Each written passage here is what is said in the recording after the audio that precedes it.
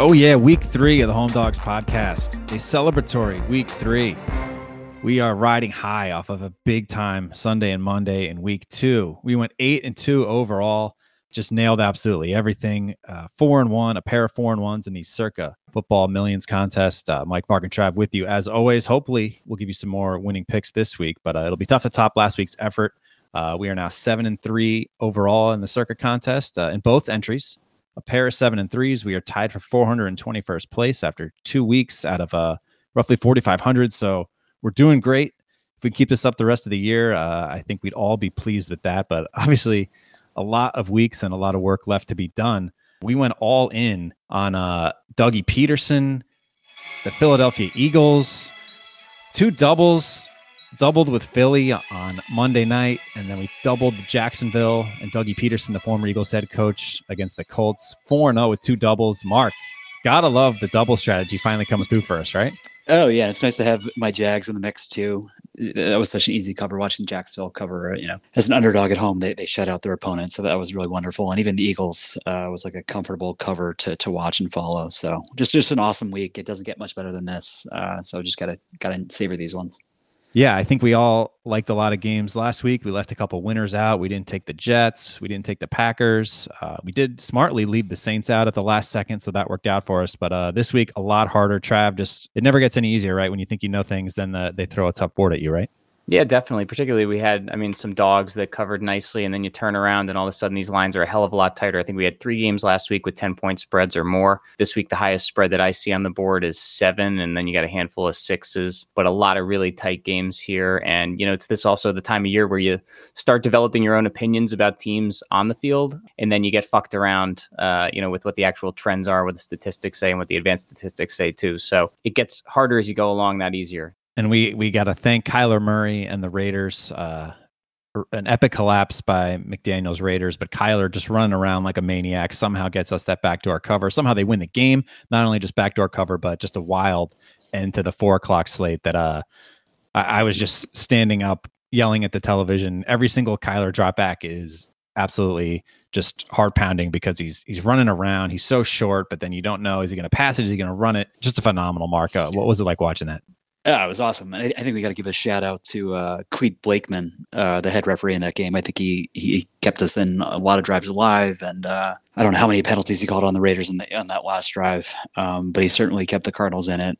And I think we got to shout down AJ Green, who probably had 4 drops in the fourth quarter. So epic game, epic cover. We'll take it. How do you guys factor in, like, when you think about last week, there were 3 games we were only involved in the Arizona one, between Arizona, Miami, and the Jets kind of coming back late, like, having been outplayed for the majority of the game. How do you balance that as you think about the way to manage these teams going forward? They basically got outplayed, and there was some, I'd say, fluky plays, particularly in the Jets game, maybe a little bit in the Dolphins game. It's just that's what makes it so hard, I think. Yeah, I think it's mostly flukiness. I think you can't take much away from the fourth quarter comebacks. I think we know the Jets still suck, but they do have like some talented players. I will say that, but I still think their defense is pretty bad and offensive line is pretty bad. But they have some pretty awesome skill position players. At least you got to be excited about that, right, Mark? Yeah, for sure. Trav, Giants are 2-0. I mean, everything's coming our way, right? Yeah. We may score over 21 points this week. All right, so great weekend overall. 8-2. We obviously want to go 10-0 one of these times, but I will take that. And if we can keep replicating some of these performances, even coming close, we're going to be in great shape going forward. But we got to always look ahead. We can't look in the past for too long each week. We can't get too high on ourselves because we will get punched in the nuts. That is for sure. And I do not like a lot of games this week. I really struggled. I've been staring at these lines since Sunday night, just trying to see which ones would speak to me, which ones would call out to me. And there's not a lot out there yet. So I don't really have anything that I love, but I will throw it around to you guys to see. We obviously have to pick 5 games. We have 2 entries, so 10 games overall. The doubles worked out for us last week. We'll see if we want to do that again this week. I would think we are going to, because I don't know if we can do 10 games here. But Mark, why don't you start us out here? I had a couple games that I like, but I agree. I think it's a tough board this week. There's 9 home underdogs in total, I think, which is the highest in week 3 since 2003. But I have the top of my board. I'm guessing you guys are going to disagree, but I'll throw it out there. I have New England plus 2.5. First game every week. Yeah, versus Baltimore. 3 weeks in a row. Yeah.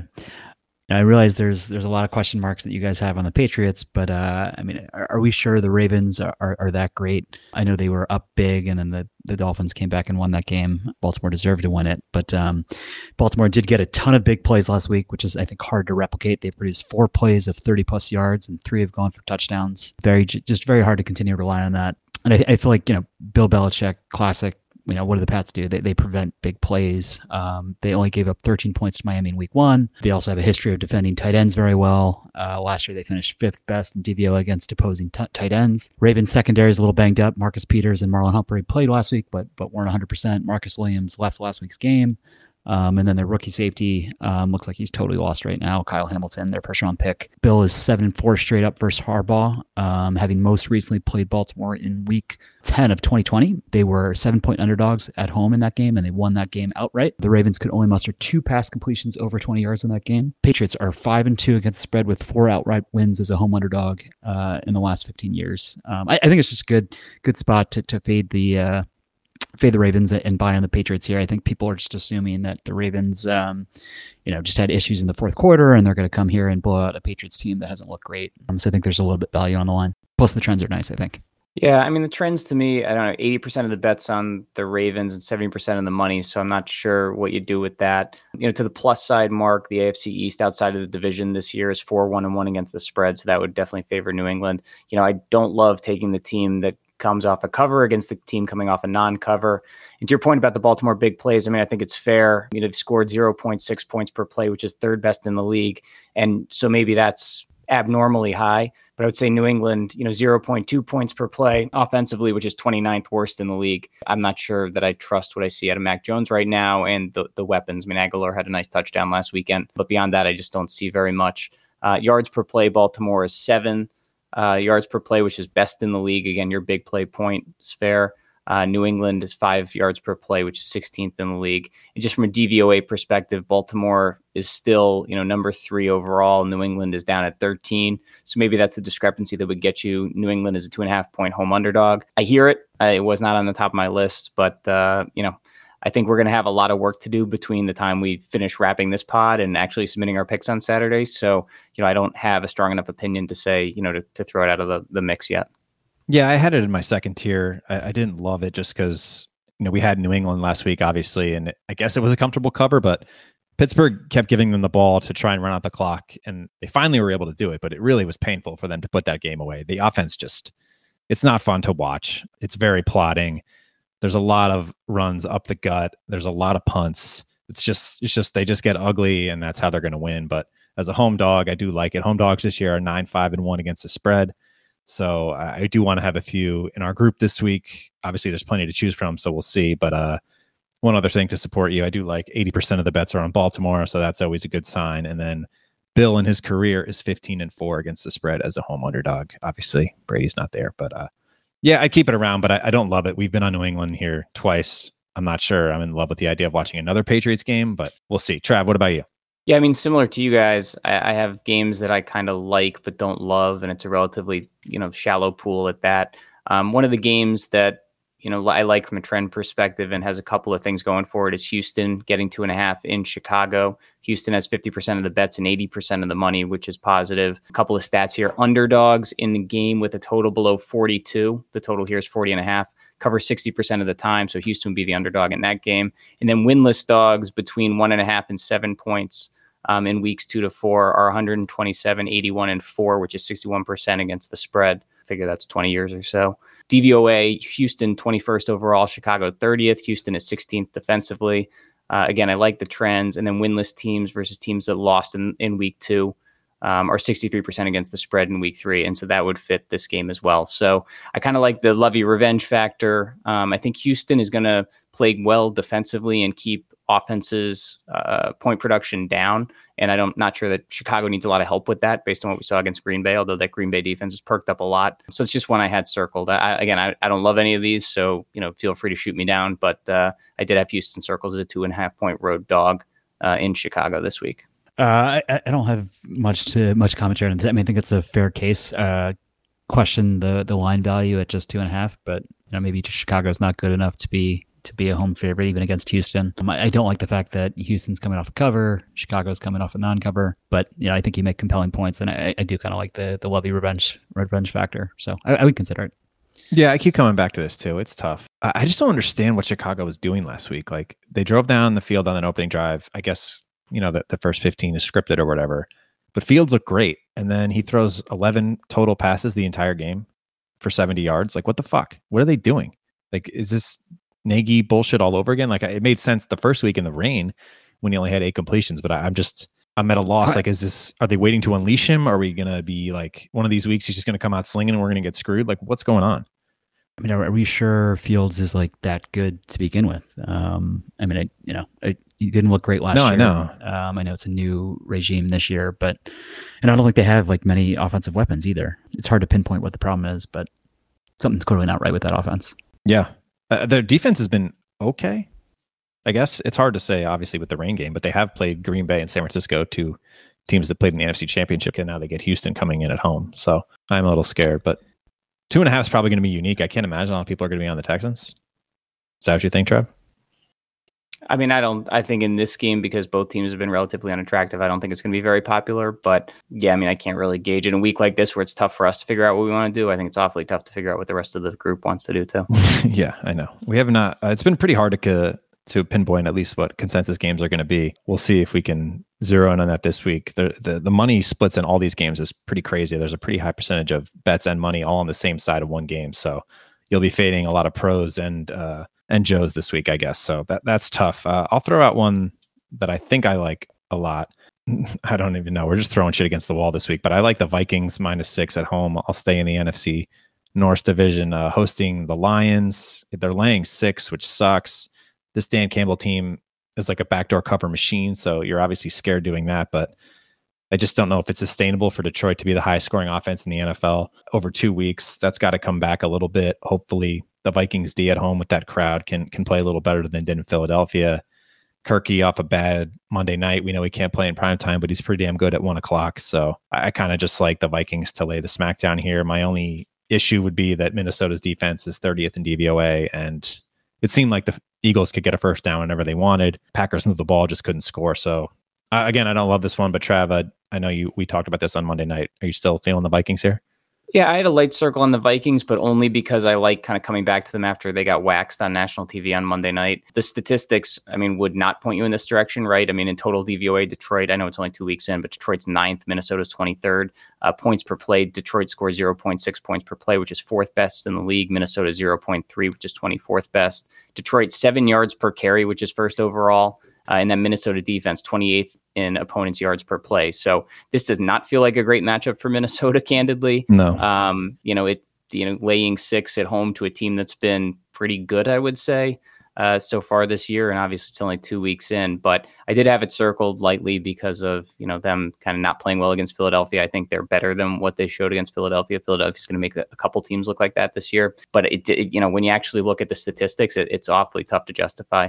There was nothing on the trend side that jumped out. I mean, 60% of the bets on Detroit, 55% of the money. So it's pretty amazing. Like, Dan Campbell did super, super good last year against the spread, and this year he's off to a 2-0.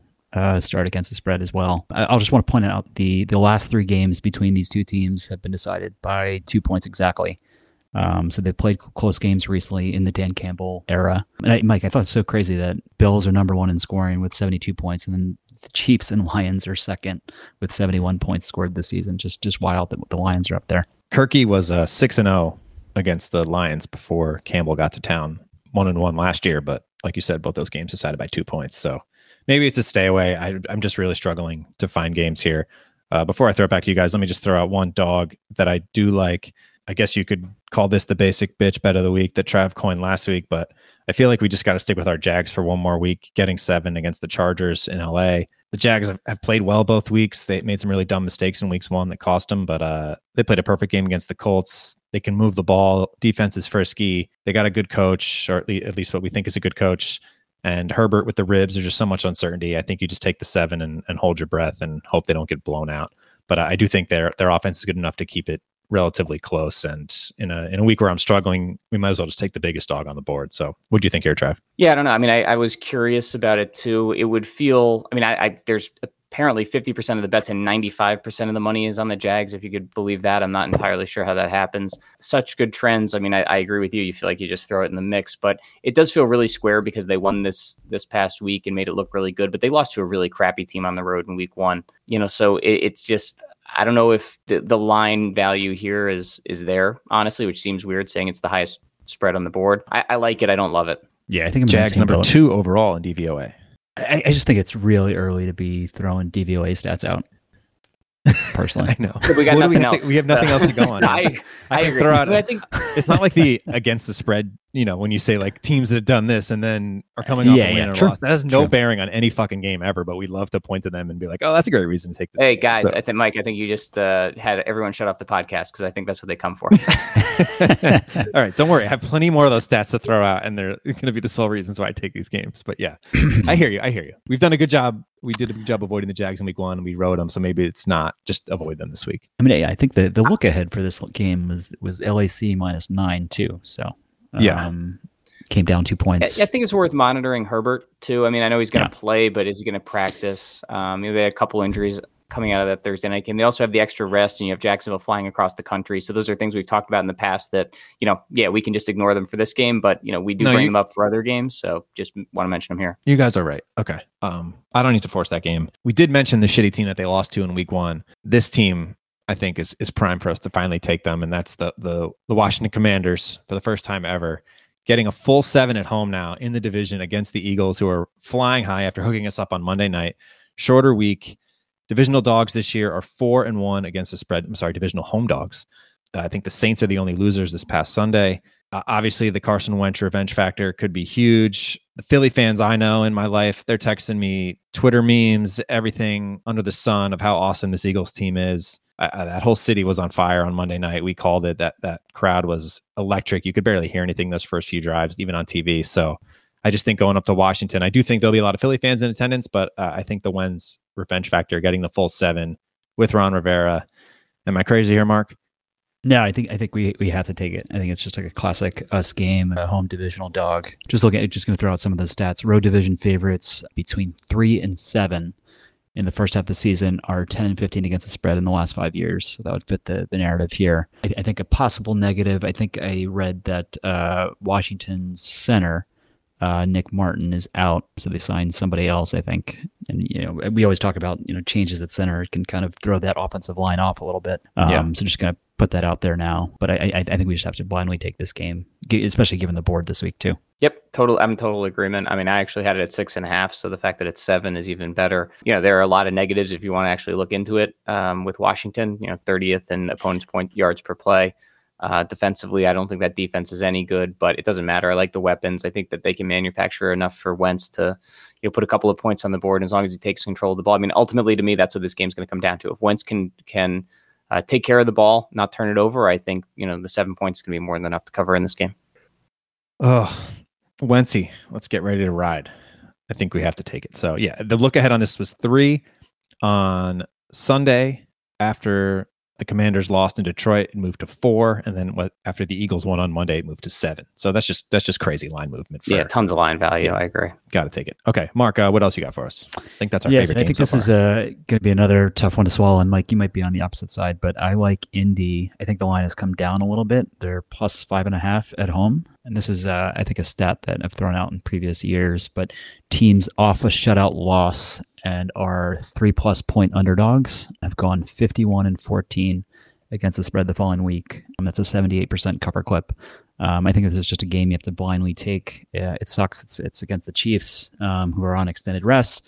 Although I'll point out, Andy Reid, since he went over the Chiefs, he's 3-5 against the spread coming off a Thursday night game. I think the trends look pretty good. High percent of bets on KC, low money. The negatives, I think this Gus Bradley Colts defense has looked suspect so far. Obviously, the Colts didn't score a point last week offensively, so there's lots of question marks, and I think there's injury concerns as well. So we have to kind of maybe follow that and monitor that the rest of the week. But I think this is another game to just kind of buy low on the Colts. Yeah, I'm not sure about blindly take it, but Mark, I generally agree with a lot of what you said. I mean, the 5.5 feels a little bit like a dead number. Possible look ahead situation here for the Chiefs playing the Bucs in Tampa next weekend. Another Andy with extra rest, but not a bye, is 7-10 against the spread. I know, Mark, you had a slightly different number for a different whatever metric, but the point remains that, with extra rest is not as good as advertised. Another team here, we're 0-2 straight up and against the spread, covering 60% plus in week 3, which would be Indy. You mentioned that the dogs off a shutout, which is a good stat. The other thing is Indy's 9-3-1 against the spread under Reich, getting more than a field goal. So that would point you to this game too. Trends, 70% of the bets on KC, only 50% of the money. So that may lean you to Indy a little bit too. But that 5.5 just feels like a weird number. I mean, Kansas City could come out and blow this game open and, we're all going to be regretting it. So I think I have it in kind of tier 2 or like it, but don't love it. Yeah, I got plenty of blind stats here to go the other way. I'm not advocating we take KC, but mainly just stay away. Mahomes, 19-0 straight up, 16-3 against the spread. The week after a win versus a divisional opponent, that's a BS stat, but whatever. 17 touchdowns, 2 interceptions against Gus Bradley defenses. Obviously, he was with the Raiders the last couple of years and did not do particularly well with, I would say, equal or more talent. I don't know. Colts defense pretty banged up this year. We'll see if some of those guys are back. Mahomes, 13-0 in his career as a road favorite. Final one, teams in week 3 that are having their home opener in week 3 are just 19-34. And 2 against the spread. That's only 36%. So that would apply to the Colts and the Pats, 2 teams that we're eyeing here. I would much rather take the Pats as a home dog as far as the 2 week 3 openers at home. I get the case. I just the Colts have not done a single thing to make me think that they're worthy of keeping this game close. But obviously, we know the Chiefs to have some clunkers along the way. I just don't know if this is the same Chiefs team. Maybe they're have their eye on the prize a little bit more. That's what I can't figure out. Yeah, I mean, I guess the only thing I'd also like to throw in is just, Frank Reich, his team's notoriously slow starters. I think he's been 0-1 or 0-2 in each of his 5 seasons. Their preseason over-under was 9.5, the Colts. So I feel like, they're not as bad as kind of like they're being portrayed as right now. Whether that's reflected in the line or not, I'm not totally sure, but just throwing that out there. I just wish we had the full 7 like when it was just posted, because 5.5, the Chiefs score a touchdown at 7-0. You're like, shit, right? Yep. Yeah. I like Reich, and I think that he's been put on the hot seat by a couple of people. But Mark, I agree with you. I mean, he started out poorly before. The team's been pretty consistent under him as the season goes along. I think the struggle I have is Matt Ryan has looked horrible. It appears to me that Reich is just going to keep going to these kind of washed up quarterbacks. And I thought that Matt Ryan was going to have kind of a better bounce back year. He just looks bad. So I don't know that, if the Chiefs, and that's another thing, this team's going to have to play from behind, and I'm not sure they're going to get there, but. And we need Pittman. We need Pittman if that's going to happen, because he was his go-to guy in week 1. He didn't have him in week 2, and he couldn't do anything on third down. He was just throwing it up in the air and getting picked off. So that was a huge loss for them, I think, because he's really their only legit weapon. Yeah, I mean, they can ride Taylor, in close games, but you're not going to run to keep up with Kansas City, I think. I mean, did the Colts beat the Chiefs last year, or was that 2 years ago, where they went into KC as 10-point underdogs and won outright? Do you guys remember? I think that was 2 years ago. The game, but I thought it was 2 years ago. That was on a Sunday night. Yeah, with no crowd. But yeah, it is the home opener. They're 0-1-1. So if they win this game, they might be right back in the driver's seat to win that shitty division. So we got to consider it. A similar game with a similar line, we might as well just talk about it too, is Buffalo has now dropped to -5.5 at Miami. I have no idea what to do here. I'm sick of going against the Bills. Even when they screw up, it seems like they can still just explode for a shitload of points. So I'm not looking to back Miami off of that miracle cover, but I'm also not willing to lay 5.5 with the Bills. It's just a stay away, Trav. Yeah, it seems like it. I mean, the only stat that I kind of like in support of Miami, and I was a proponent of Tennessee last week. It's a bet that I would make again because I still think the stats were there to back it up. And Vrabel is a dog I still like, but it obviously was a total disaster. And Buffalo is a fucking rolling ball of chainsaws right now. But Miami, is a 2-0 home dog here. 2-0 home dogs are 11-3 against the spread since 2003. Which is kind of an interesting statistic when you put it all together. But I don't think that you can go against Buffalo right now.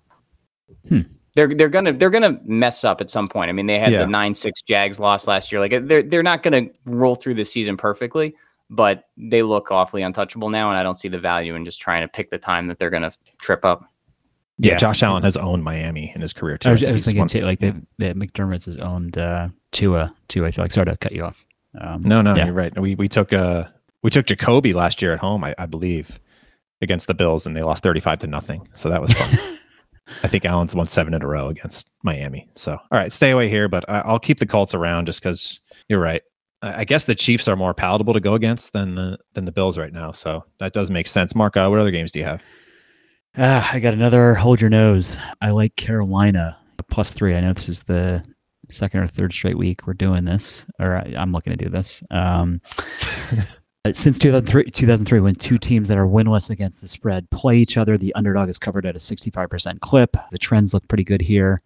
Looking back at last year's schedule, these teams split their games last year. Carolina won 26-7 last September in Carolina with Jameis at QB. And I also just feel like this is kind of like a kitchen sink game for Rule and Carolina. Like, if you're going to salvage your season, you have to do it when you're 0-2 playing a divisional game at home.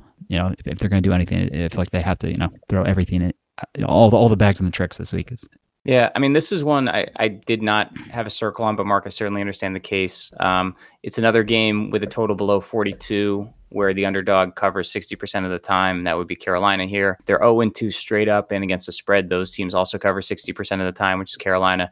Interestingly, again, maybe it's too early to think about this stuff, but Carolina is 19th in total DVOA. New Orleans is 22nd, and Carolina is better from a DVOA perspective than New Orleans on both sides of the ball. And so I think it's defensive. And I didn't look at special teams, but thank you, Mike, which is remarkable because the Carolina kicking game, no bueno. But, it's another home dog in the division, so it can certainly stay around. I think it's a defensible case. Mark, I know I'm in on this game, but it's funny that you keep... How many games in a row is a kitchen sink game for Rule? Because this is now 9 in a row where he hasn't covered the spread, and Carolina is 2-14 against the spread in their last 16 games. So we've gone down with a lot of kitchen sink games from Matt Rule. This entire fucking season is a kitchen sink game, and all he can come up with is that whatever the fuck they did against the Giants, Baker on the run is a train wreck. All the Giants had to do is get a little bit of pressure. He rolls out, and he can't hit anybody when he's running. Like, it's not even close. Last week's game is different. Like, Carolina fumbled, I think, 2 kickoff returns, and then Carolina defense dropped. And the Giants put up a monstrous 6 points on those. Yeah. Well, but Carolina dropped, was up 13-6. Pick 6 on Daniel Jones, too. I mean, just the turnovers just didn't go their way. Like, fumbles were kind of just unlucky. But Mike, I do got to bring up your text from last week at 1:09 p.m. Last Sunday. I think this was after one of the fumbles, or maybe I think it was after the first fumble and not the second fumble. You said, "Let's hope Rule takes touchbacks now. Rule is a mess. Panthers fumble. This coach sucks. Go back to Baylor, you ugly dwarf." Baylor wouldn't take him back at this point. Baylor wouldn't take him back, and it was painful having to root for us over the Giants. I mean, I was happy the Giants won at the end of the day, and at least we went 8-1 the other games other than that. But man, the Panthers are rough. But I'm ready to hop back on. I mean, Jameis is playing with a freaking broken back, and that game was a freaking war against the Bucs. Their offense is in trouble too. We'll see if Kamara plays or not. I do think that is a big factor for them because Jameis with the dump offs are a big part of their offense. I am a little scared though. I hate taking the Saints when people are low on them, also going against them. Because the Saints have been so good to us over the years. But I guess Peyton's gone. Trav, what else do you have? I know they're coming off a cover and their opponent is not, but I got Atlanta as a pick'em in Seattle. A couple of trends here. Remarkably, Atlanta had a winning record on the road last year, which I think kind of went under the radar. Now they are 2-0 against the spread. Are the Falcons really going to go to 3-0 against the spread? I'm not sure. But you got a couple other things. They're a winless team versus teams that lost in week 2. Again, cover 65% of the time. That would favor Atlanta. They have the exact same trends as Jacksonville does. 60% of the bets, 95% of the money. Again, I'm not sure how you get 95% of the money, but supposedly they have it, which is a positive.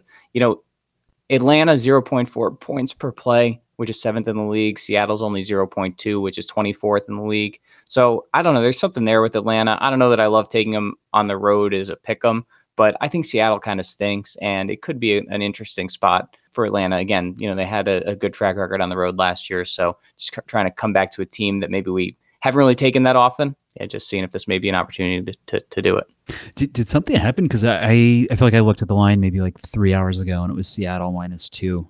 And I see it's now pick 'em, like you said, Trav. Did something happen in the last 3 hours, or just money? I think the sharps in? are just hammering Atlanta. I'm down with it. The line value sucks because would the Falcons really be 6-point favorites over Seattle and Atlanta? Maybe they would. I mean, Seattle could be the worst team in the league. I've said that on our text side many times. And the peak of their season and the peak of Geno's career could be that first half against the Broncos, and that could be it. They might not win again the rest of the year, honestly, or go 2-15 or something like that.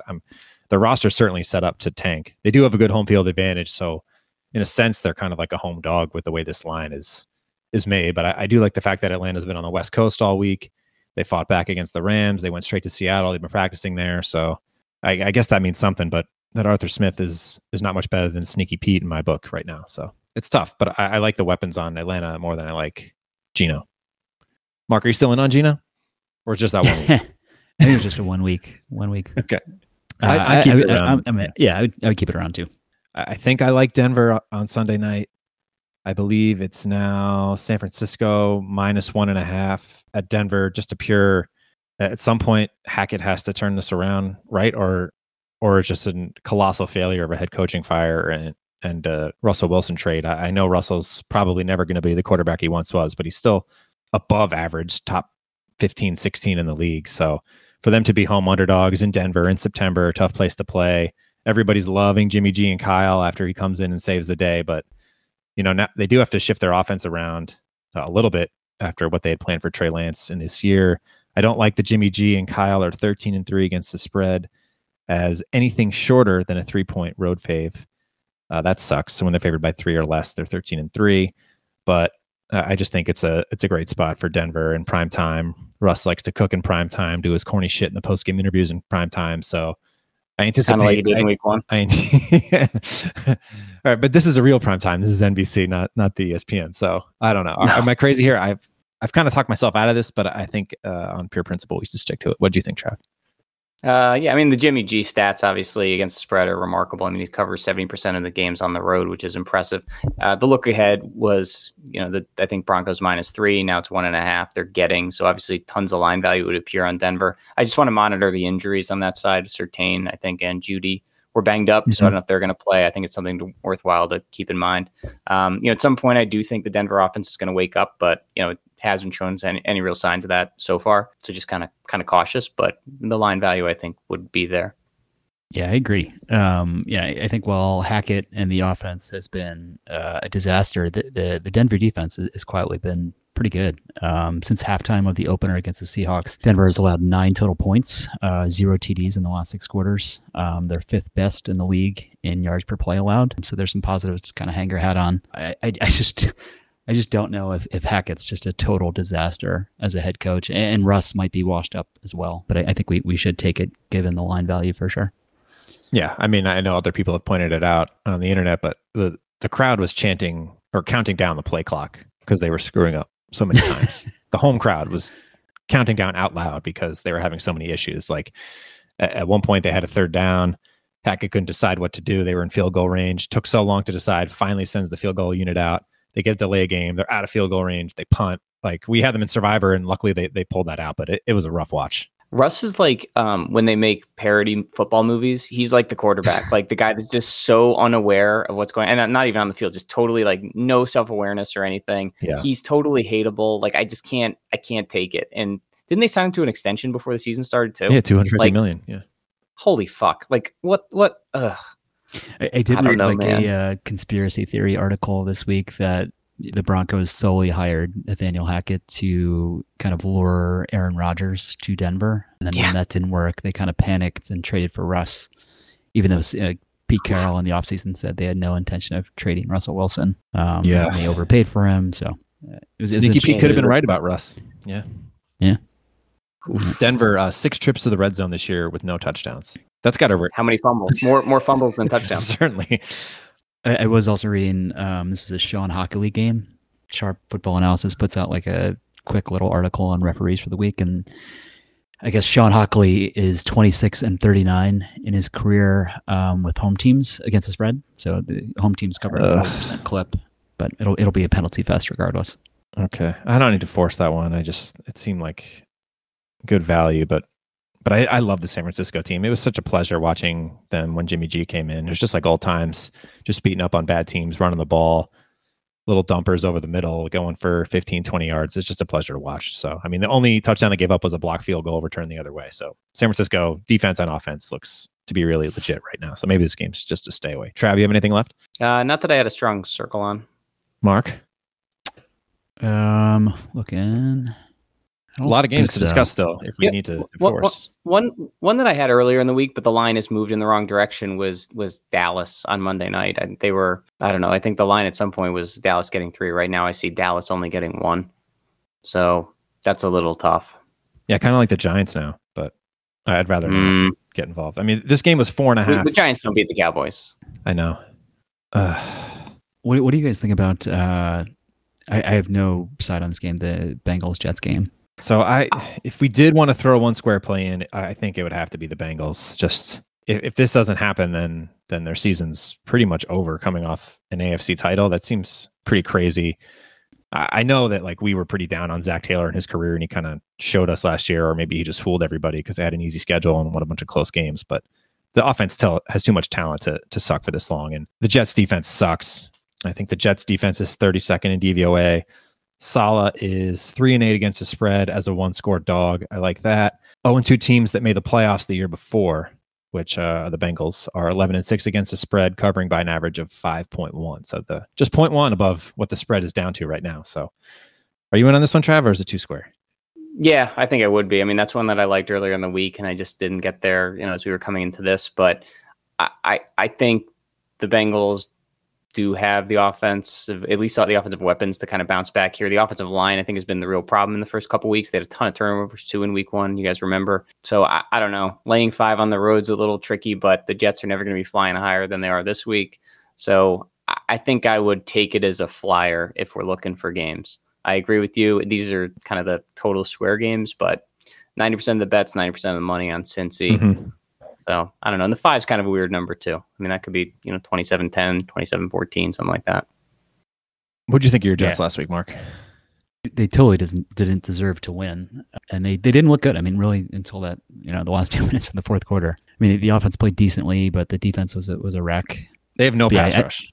No you're right. No pass rush whatsoever, despite having like a very deep defensive line. It's funny that their corners are actually very good.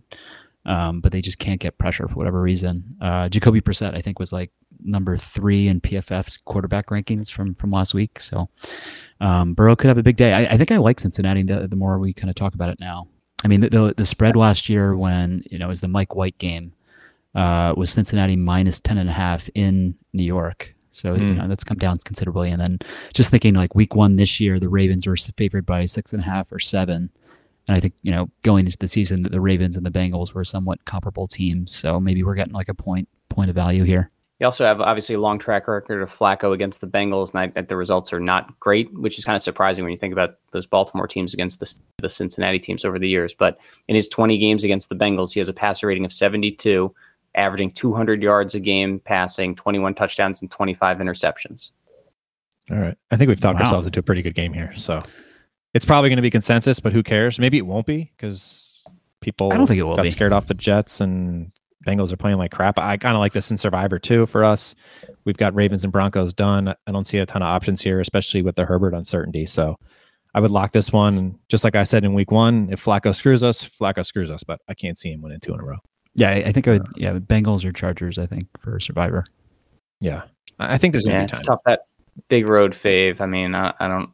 It is what it is, but there's just not a lot of options here. I know. At least MetLife is still not intimidating, right? No. You score 1 touchdown, the place is completely, you can hear a pin drop. So yeah, but at the same time, you could lose 2 or 3 guys to an ACL injury during the course of the game. That is also true. While we're on Survivor, what did you guys think of Cleveland as a potential? I know it's Thursday night, but they are favored. It's Trubisky on the road on a short week. I feel like Pittsburgh could be going to Pickett next week after this little extended week. Yeah, I mean, I kind of made the case earlier to consider Cleveland. It would have been the 3rd game to consider, but there's not enough options, so I was just throwing it in the mix to hear what people thought. They're averaging 200 yards a game on the ground, which is a game that may travel really well on a Thursday night short week. There, you can maybe ground and pound a little bit more than you can, throw the ball on a short week. Cleveland power ranks. The defense is 3rd. Then I forget what these are, PFF, I guess, power rankings. The Cleveland defense is 3rd. The offense is 10th. Somehow that adds up to them being the 13th overall. But how is the defense 3rd? They give up 31 points to the Jets. I don't make the power rankings. And 24 to the Panthers. I know. I'm just saying. Okay. Yeah. No, I don't know. I don't disagree. But, you are Tomlin as a dog, 46, 23, and 2 against the spread, which obviously doesn't matter in Survivor. And as a dog off a loss, he's 16 and 7 against the spread, which is 70%. So I think it's still the 3rd game. Maybe it's, depending on Herbert, would be the 2nd game I would pick. Again, I hate having that big road fave with Cincinnati, but I'm not sure that it'd be awfully ballsy, I think, to take Cleveland here in the Survivor. 75% of bets and 75% of the money on the Steelers. So I could do it. I mean, is it better than Cincy? I generally prefer home teams for Survivor, but that's just me historically. With no, totally. I totally agree with you. It's just there's 9 home dogs this week, so it's tough. Yeah, Pittsburgh and the Jets are both. I mean, Pittsburgh's bad. Pittsburgh's really bad. Trubisky, They're I had really high atrocious. hopes, and I think I'm just dumb for ever believing in Mitch. He's not good. Well, I mean, I'm there with you, but It's also the play calling. Play calling's terrible. It's the same as last year. Whatever they're doing with Ben, they're just trying to do it with another quarterback, and that's not working. They have no running game. They can't run the ball. I don't know if it's Najee Harris not being good or the line sucking. Probably a mixture of both. It's bad, and they're missing TJ Watt, and they're on a short week. Cleveland's angry off a loss. Yeah, I'd let it marinate, but we got to lock this by tomorrow at 7 o'clock, 8 o'clock. So if we do take the Browns in Survivor, we will let you know. Certainly won't be taking them in the contest. Any other games to touch on? What about Arizona and the Rams? I mean, I don't know if people have a view. I'm not sure that I do, but the trends are attractive for Arizona. 50% of the bets, 80% of the money. I hate that they rallied to win, and the Rams look disappointing, obviously, and so it feels very square. But the line's actually moved higher, I think, in Arizona's favor. So I don't love it. It's a game that we haven't discussed. Yeah, McVay 5-1-1 against the spread versus Cliff 6-1 straight up. Average margin of victory 14 points. So I kind of like the Rams a little bit. Just feel like people might have soured on them because they let Atlanta come back, but they dominated for most of that game, and then Cardinals pulled out of their ass. So I mean, that first half was just an abomination of play calling and coaching, and so many penalties, so unorganized. And then I think they just got all the momentum and a crazy comeback. But I don't know if I'm prepared to watch Arizona again. How'd you feel about it, Mark? I have nothing to say on this game. I mean, I think if you guys had a side, I would consider it, but I don't see it. So what about Tampa Bay, Green Bay? I think Tampa Bay is at -1.5 right now, or -1 now. Yeah. Looks like the money's on Green Bay. I didn't have a side here, but kind of curious what you guys are thinking. For no reason at all, I kind of would be on Green Bay over Tampa if we had to take the game. Just the injuries, and Tampa just doesn't look right. Not that Green Bay looked right necessarily in the first game, but at least the defense has come alive for the last game and a half. Obviously, both defenses are really good, but I don't know. I think if I had a gun to my head and had to take this game, I think I'd probably be on Green Bay. The total also has been really weird. I know we talked about this, but like the total's come down 6 points in the last few days for what I think is no reason at all. And now the total is 41.5, 42.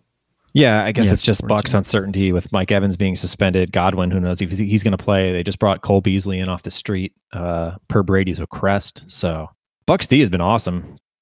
That's all I can say about them. They got the job done last week. Akeem Hicks is out. I think he's out like a month. He's their defensive tackle. Yeah, they have been great, and I feel like Bills has historically done well against Rodgers. But yeah, maybe this is the Green Bay's the sharp side here, given all the injuries and suspensions with Tampa Bay. It seems weird. The Packers wouldn't be favored by 5 here, right, at home. I don't know. I don't think it's like home field advantage is 3 points anymore. No, it's closer to 2, right? That's fair. This game seems like just like stay away and watch it, but I guess I would throw the Packers in if we needed to. Should have done Rodgers last week, but I'd rather not. Yeah. I think there's only another similar line, Vegas -2 at Tennessee. I don't know if anybody really wants to watch this game or bet on it. No. Titans really let us down there on Monday night. Started off well, 7-7, lost 41-7. So that was fun. Yeah, it got comically bad, but there was a time even late in the third quarter where they were alive. They just looked like garbage, and they were never really alive. So it's not good. No, I kind of like the Raiders a little bit, but it seems silly to be laying that with them going across the country and then favored by 2 against Tennessee. That's probably a stay away. Tannehill might just stink now. He had his. Well, he's always kind of just stunk, I know. but he's been successful and productive right. and. And Henry's probably hit the wall, maybe. All right. So looks like we have Cincinnati or Cleveland in Survivor. We'll make that decision on Thursday.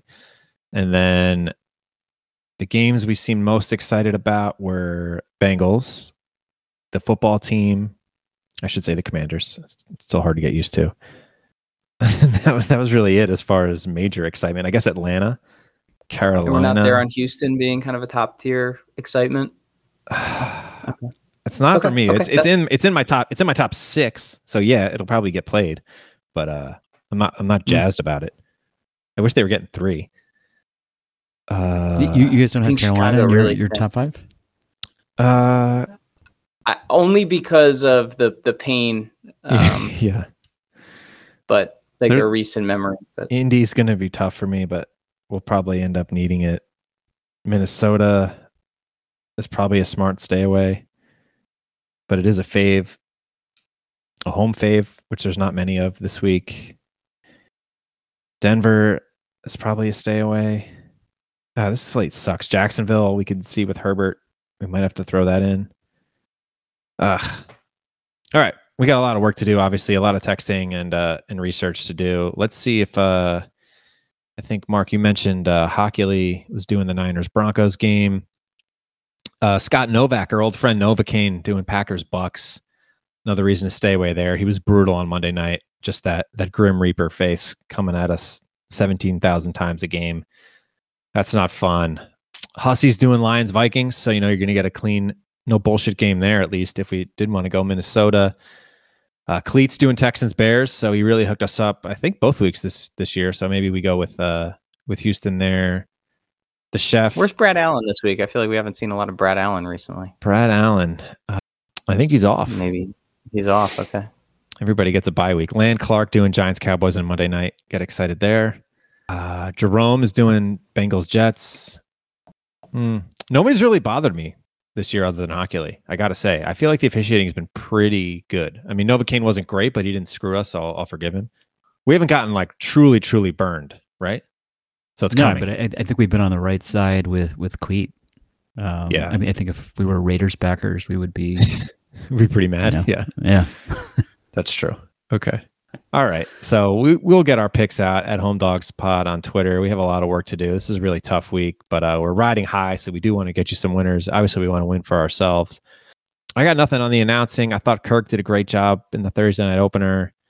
Doesn't annoy me, doesn't get in the way. Obviously, hearing Al again was just great. So I got nothing bad to say. The Amazon stream is what it is. Hopefully, they'll figure that out as the season goes along, obviously, with us all being on different times, and even my own devices were 90 seconds apart, so they have to obviously clean that up. But overall, it was pretty good.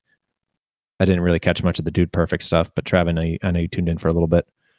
Oh, yeah. I did tune in for about 5 minutes of that, and it was, it was something. I did kind of like the StatCast, the alternate feed that kind of shows most plays, I would say, are the all 22, and it shows you like routes, and then it was kind of cool. I don't know. It has Alan Kirk as the audio, so you can kind of watch it for a little bit more information, I guess, if it's not overwhelming to you, and still get their call. So I enjoyed that a little bit. Yeah. So that's just another option, like in Amazon Prime Video. Like you could quick. Okay. Yeah. Yes. So like when you select the game, then it gives you like a pop up with 4 different boxes for which feed you want to choose. Yeah. There's the all 20. Very there's cool. the stat one. There's the Spanish one, and then there's the Dude Perfect one. I don't know if the DP boys are coming back for every single game, but I turned it on for 1 second and they were drawing the coaches with ketchup and mustard, and then I turned it off. So I watched the dunk tank battle where they were throwing footballs across a room. Well, the guys are in a dunk tank. Well, like, those guys, like they've been around for probably like 20 years. Maybe not 20 years, but like 15 years. at least 10. I feel like they were one of the first like YouTube trick shot sensations. They've got to be worth hundreds of millions, right? They have like 100 million followers on social media combined. It's crazy. So who knows what the hell Amazon's paying them? I'm sure they're overpaying. So God, good for them. Mark, you're getting Iron Eagle this week on the Jets game. So big game. big game. That's really all I got. Olsen and the number 1 Fox team are at Tampa Bay, Green Bay. Yeah. I was saying I really haven't heard Greg Olsen speak this year, so I'm excited to have the volume on that game. I feel like their games have just been lost in the shuffle, or the red zone hasn't been on them a whole lot. Tony and Jim are doing KC Indy at 1. Maybe there's an upset with the big crew in the house. Could be. At Home Dogs Pod on Twitter, we'll get our picks out to you on Saturday. This will be a lot of deliberating, maybe the toughest one of the season. We'll see. It only gets trickier as we go along. But I thought we were seeing the board great. Now I'm very discouraged after our discussion. Although I think we have a lot of good sides. So Mark, send us out with some trivia, and then we'll get the hell out of here. Yeah. Let me just quickly recap last week's listener question. I had asked the listeners who had attempted the longest missed field goal. A bunch of people chimed in. We got guesses from Ian Halverson, Jeff Kung, Mike Schimmel, Doug Breckner, all chiming in with Sebastian Janikowski. That was correct. He attempted a 76-yard field goal in 2008. Actually, highly encourage you to watch the kick on YouTube. It's great. You get to see Jamarcus Russell, Lane Kiffin, and then as like Seabass is lining up for the kick, Nance is getting all excited that it could happen, and then Phil Simms like corrects him like he's kicking into the wind. It's funny, the Raiders were up 16-0 when they lined up to kick, and the kick ended up short of the end zone, and then the Raiders ended up losing the game 28-18, and then Lane Kiffin, their head coach, was fired after the game. So a memory going down in nonetheless. blaze of glory. Yeah.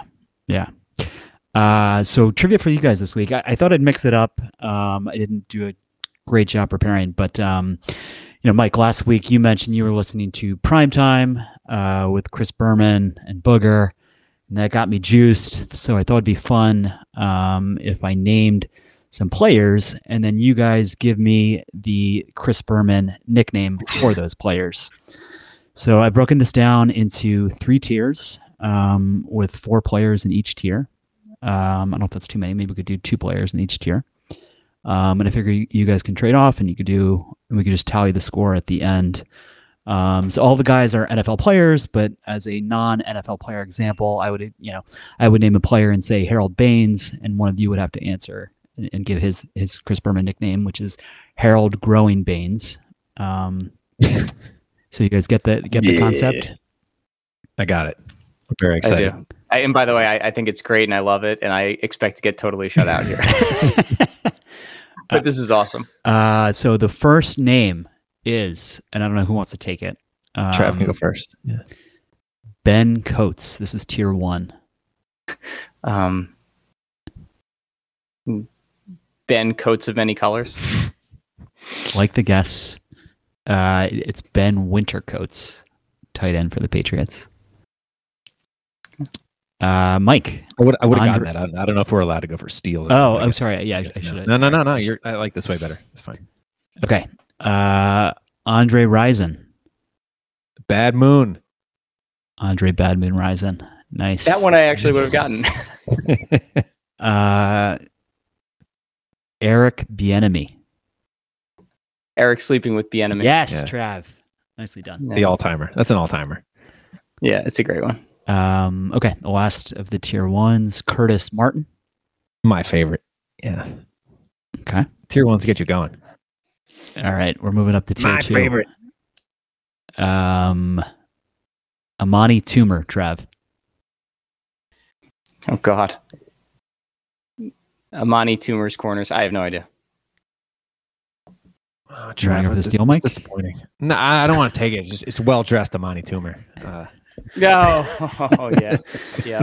No, and that, damn it. Now that one I knew. I think no, he wouldn't do like Amani. It's not a tumor, right? No, but that's where my head went immediately. Right. I was going for the last name, but you're absolutely right. Well-dressed Amani Toomer. Jake Delhomme. Oh, that sounded like Berman, that O. I have 2 options. I want to say Jake. Daylight's come and you got it alone. Yes, nailed it. Jake Daylight come and you got it Delhomme. David Akers, Trav. Oh, God. No, I can think of it as like Michelle Akers Stall. It's a color. It's a color? Akers. It's the David Akers. Please. Oh, David Green Akers. Yes. Yeah, it's okay. On the board. Thank you. That's a very helpful clue, Mark. Thank you. Mike, Ricky Waters. Oh. I don't know if I know this one. Ricky Running Waters? Yes. Muddy Waters? Running That's Waters. right. Oh, Running Waters. Yeah. That's so Ricky lazy. Running Waters. Jeez. All right. This is the last tier. I think these are pretty tough, but I'll throw them out there. Joseph Adai. Joseph Adai, I used to know. I don't know. Ooh, this is good. Joseph Livin Let Adai. God, these are That's good. Jesus. That's good. I don't know why I just don't think immediately back to like any music made in the 70s. Like that Just would go way. You have to go way back with every reference. Yeah. John Kitna. John Kitna. I have no idea. John Kitna Caboodle. That's terrible. Shout out Kid and Caboodle in Morristown for all your birthday party needs. Oh shoot, I didn't even think about that. You should have given that one to Trav. Jay Feely. Jay Feely's so good. Not bad. Jay Touchy Feely. Oh God. All right, and then the last one, Shane Matthews, quarterback for the Bears.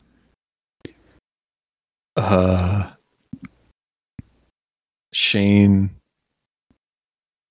I have no idea. The Shane Matthews Band.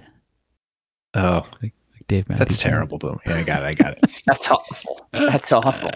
All right, we'll go to draw this week. I will do a better job preparing trivia for you guys next week. Oh, But, Mike Kilmer. yeah. That was a great topic and a great job. Yeah, it was great. My personal All favorite's Tim Passover Seder, or David Supreme Court Justice. If we're going to baseball. yeah, I wanted to keep it football. Yeah, No, I know. yeah, there's some great baseball ones. John Didn't Tim Biaka-Batuka have a funny one or no? he probably did. Could be wrong. I'm going to Google Did. it. Chris Berman, Tim Biak. I don't know how to spell Biaka-Batuka. I got the spelling. I feel like if I just get close, it'll come up. Oh wait, you missed Mark. Chris Fuamanta Badma Afala. Bad Malafala. Oh shit. Oh man, that's a bad job by me. All right. I think I have it here. What is Tim Biaka-Batuka? You're right. He definitely had a good one. Damn. Yeah, I don't know. I'll find that out for next week. Sleeping with Bieniemy is pretty great. That's a great one. That's I'm great. glad Trav got that.